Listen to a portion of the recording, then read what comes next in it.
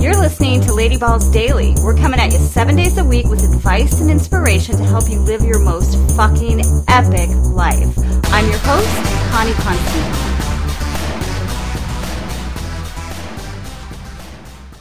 Welcome to Lady Balls Daily. Let me commend you on your stellar taste in podcasts. Anyone else noticing some extra tension in the air lately? For sure, there are so many beautiful examples of people coming together to support each other, and I feel like that's going to just keep growing, yet there also seems to be a growing number of individuals who simply did not get that memo, or didn't read it, or let's keep it real, just don't care. Some people are lashing out and it's so not cute. I was even the lucky recipient of the unsolicited advice to go fuck myself from a charming young lady who I passed by on the street the other day, at a safe minimum distance of 6 feet. But still, how rude. I took it as a nudge from the universe that I needed to revisit one of my favorite Toltec philosophy guides, The Four Agreements. I will post a link to that in the show notes if you want to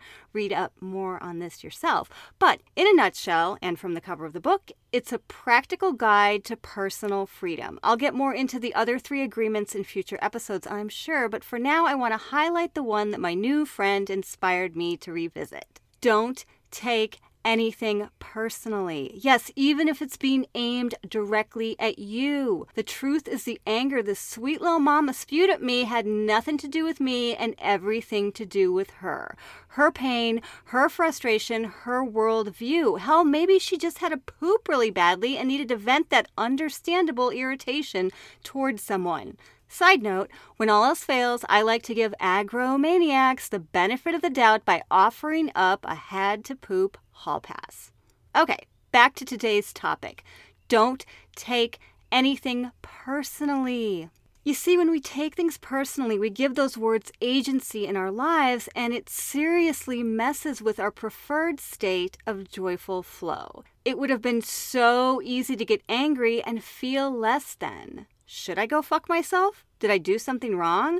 Maybe she should go fuck herself. Oh, now I am hella mad. Anger is bad. Does that make me bad? Does that mean I'm bad? Okay, I could go on and on and on, but I won't because that shit was not about me. I am rubber and you are glue. Whatever you say bounces off of me and sticks to you. Another great piece of advice for personal freedom. Let me give you another hypothetical example that applies. What if, as a child, you had the dream and passion to become a rocket scientist who also moonlighted as the lead in a Broadway musical? But then some Debbie Downer, maybe even from your own family, said that was insane, too big of an aspiration, you're not smart enough, and you don't have enough talent. Plus, no one has ever done that before. Now, if you take that personally, you'll believe that story. You'll make a mental and emotional agreement that the impossibility is true. And you don't try to live your dreams, and you get increasingly frustrated with the whole mess of living as you grow up, and you end up screaming at a random stranger in front of the Rite Aid on La Brea to go fuck herself. God, I love a full circle. Anyways, please, love, please carry this gem with you in these crazy times and beyond. Be rubber and not glue. It's all about them and not about you. Dudes, I am a fucking poet. And I don't need anyone to tell me. I know that for my own damn self. So, homework time. What's something that you know for your own damn self? That you're beautiful?